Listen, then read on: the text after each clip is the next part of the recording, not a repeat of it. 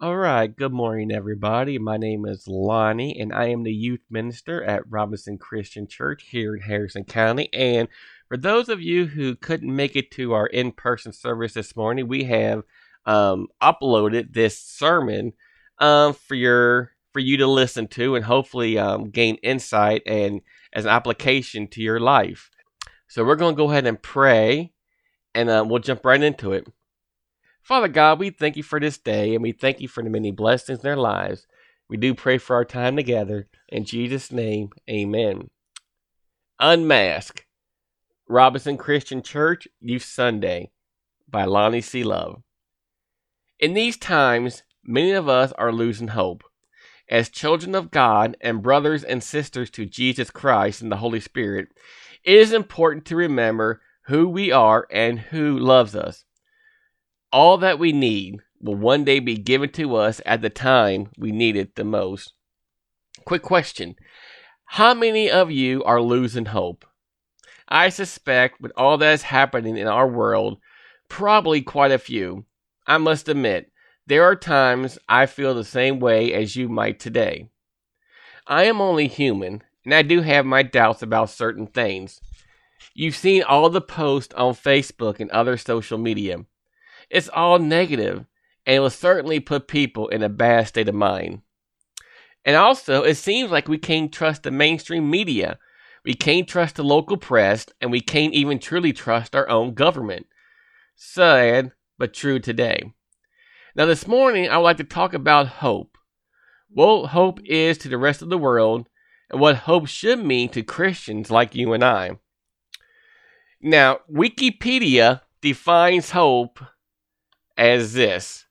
Hope is an optimistic state of mind that is based on the expectation of positive outcomes with respect to events and circumstances in one's life or the world at large. As a verb, its definitions include expect with confidence and to cherish a desire with anticipation. Above, you see where hope is commonly used to mean a wish. Its strength is the strength of the person's desire. But biblical hope is more precisely defined as the confident expectation of what God has promised, and its strength is in His faithfulness. So, in other words, friends, as Christians, we don't put our hope in our own hands, or at least we shouldn't. We don't depend on the world to give us the things we need, but instead, put our hope in all the promises God has given us. We put our hope in Him. I believe, especially in these times, we've forgotten some of those promises, and we are forgetting our faith and turning our backs on God. In doing so, we're losing hope and suffering great despair. Now, this isn't unusual. Let's look back into the Old Testament, more specifically in Psalms. In Psalms 42, it says, why, my soul, are you downcast? Why so disturbed within me? Put your hope in God, for I will yet praise Him, my Savior and my God. There is something we should be asking ourselves today. I know things aren't easy, but why? Especially today, we don't want to forget about our hope by turning our backs on the one person in everyone's life that has never turned his back on us. We are stronger than most. We have a God that loves us for all eternity, and He has promised us so much more than we think we have today. The Apostle Paul asked this question in Romans chapter 8, verses 35 through 39. Who shall separate us from the love of Christ? Shall trouble or hardship or persecution or famine or nakedness or danger or sword? As it is written, for your sake we face death all day long.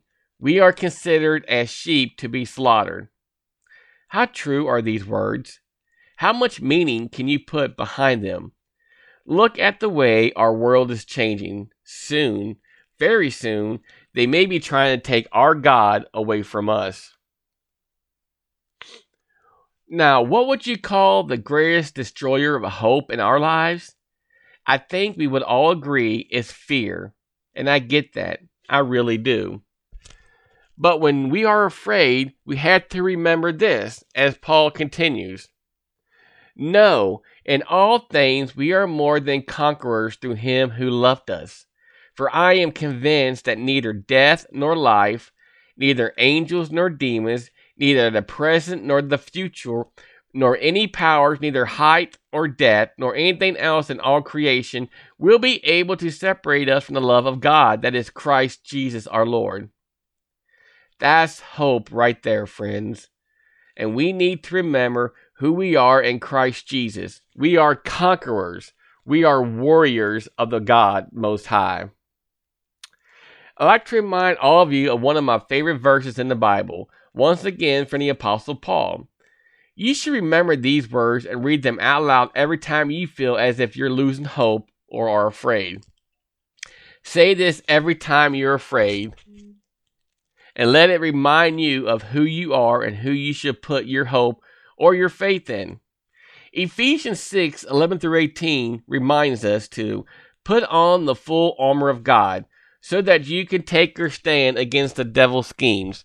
For all our struggle is not against flesh and blood, but against the rulers, against the authorities, against the powers of this dark world, and against the spiritual forces of evil in the heavenly realms. Is that not agreed? So how do we get ready? How do we, as Christians, prepare for the battles we must face in our lives every day? Therefore, put on the full armor of God, so that when the day of evil comes, you may be able to stand your ground, and after you have done everything, to stand. And it's coming, friends. It's really coming. Look at all the signs around us. Read your Bible. Read the book of Revelations. We have to prepare and make ourselves ready for whatever may happen next in this crazy world. Paul continues, stand firm with the belt of truth buckled around your waist, with the breastplate of righteousness in place, and with your feet fitted with the readiness that comes from the gospel of peace. And don't forget about faith. Are they not one and the same to you? I would think so. Without our faith, how could we possibly have hope? And Paul continues, in addition to all this, take up the shield of faith with which you can extinguish all the flaming arrows of the evil one. Take the helmet of salvation and the sword of the Spirit, which is the word of God. And here he comes with what we should be the most important part of our lives. And Paul says, and pray in the Spirit on all occasions, with all kinds of prayers and requests. With this in mind, be alert and always keep praying for the Lord's people. How many times do we say that in a week? Don't ever forget your prayers, and don't ever forget the power of prayer. What do you think might be one of the biggest things in our lives that make us so afraid? I believe it is our past. So many times we let the mistakes we've made in our past have a major impact on our futures. What we sometimes forget is we are not that person anymore. We have changed for the better as we have accepted the Lord Jesus Christ to our lives, which, in case you've forgotten, wiped away the sins of our past. The prophet Isaiah reminds us of this very fact. We are not who we used to be. We are a new person. Isaiah 43:18-19 says, forget the former things. Do not dwell on the past. See, I am doing a new thing. Now it springs up. Do you not perceive it? I am making a way in the wilderness and streams in the wasteland. I am doing a new thing. What is that saying to you? Very clearly to me. It's reminding us we are not who we were in the past and shouldn't have the same fears. Let me say that again. We are not who we are in the past and shouldn't have the same fears. We simply cannot let our past overwhelm us and take away our faith, causing us to lose hope. We shouldn't waste our time on our challenges either. We've already learned how to prepare for them, so once you put on your armor for the day, don't waste a single moment of your life letting fear of your past or the present day challenges take away from who you really are. Once again, a great lesson from the Apostle Paul. Here he gives us a little insight on how to live each day. Colossians 4:5-6 says, "Be wise in the way you act toward outsiders. Make the most of every opportunity. Let your conversation be always full of grace, seasoned with salt, so that you may know how to answer everyone." What else is that telling us? It says, make the most of every opportunity. In other words, don't waste your time. Imagine you had a bank account that deposited $86,400 each morning. This account carries over no balance from the day to day, allows you to keep no cash balance, and that every evening cancels whatever part of the amount you have failed to use during the day. What would you do? Draw out every dollar every day. You will go on a spending spree. Friends, we all have such a bank. Its name is time. Every morning, it credits you with 86,400 seconds. Every night, it writes off as lost whatever time you have failed to use wisely. It carries over no balance from day to day. It allows no overdraft, so you can't borrow against yourself or use more time than you have. Each day, the account starts fresh. Each night, it destroys any unused time. If you fail to use the day's deposit, it's your loss. You can't appeal to get it back. There is never any borrowing time. You can't take a loan out on your time or against someone else. The time you have is the time you have, and that is that. Time management is yours to decide how you spend the time. Just as with money, you decide how you spend the money, it is never the case of us not having enough time to do things, but the case of whether we want to do them and where they fall in our priorities.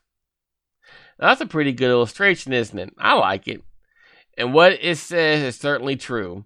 God gives us ample time every day to cope with our adversities. We must remember to use that valuable time well and not waste a single moment. Who remembers what our struggles actually do for us? That's right, they make us stronger. People ask me every day, why is God doing this to us? First and foremost, God doesn't do anything to bring us harm. The lesson or challenges God gives us are only meant to make us stronger and more able to handle or cope with the even greater challenges that lie ahead of us, such as what we're going through today. Let's read a verse from James regarding our trials. James 1:2-4 says, "Consider it pure joy, my brothers and sisters, whenever you face trials of many kinds, because you know that the testing of your faith produces perseverance. Let perseverance finish its work, so that you may be mature and complete, not lacking anything." Let perseverance finish its work. Put by James. Let God's exercise give us the strength we need to face our everyday trials. It will make us stronger, and will make those times easier than we did before we didn't let God finish His work.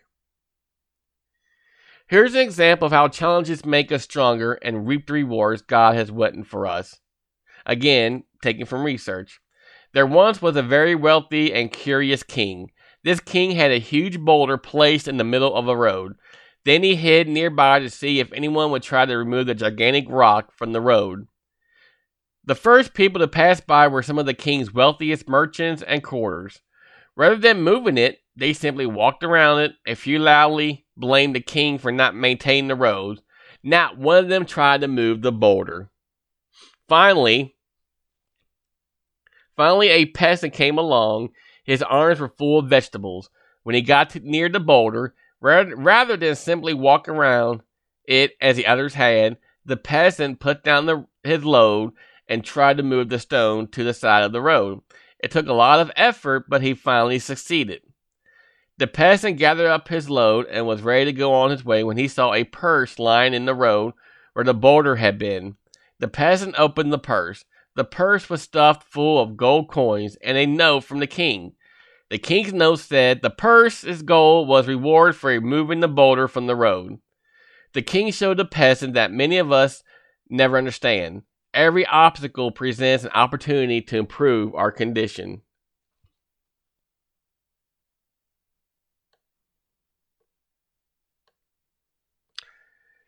Did he give up? No. Was he wasting time? No. Did his efforts pay off? Absolutely. Absolutely they did, and he failed, and absolutely they did, and after he had faced his little challenge, he reaped the reward of his effort. So in conclusion, let us remind each other that don't lose hope. Don't let this world get you down. Remember what our hope truly is, our faith, and we never want to lose that. Don't let fear overtake your hope. The past is just that, your past. It isn't who you are today. You are a child of the Most High God and a brother to Jesus Christ and the Holy Spirit. Remember who you are. Yep, a child of God who possibly could protect me better than him. Remember you're a conqueror. You're not weak. You are a soldier in God's great army. Don on your armor every day. Do this every morning when you wake. Put on your armor and say to yourself, I am ready for this battle, and I know I cannot lose. Don't waste your time on trivial matters.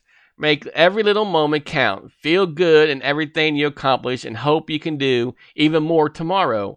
Instead of wasting time, spend more time with God.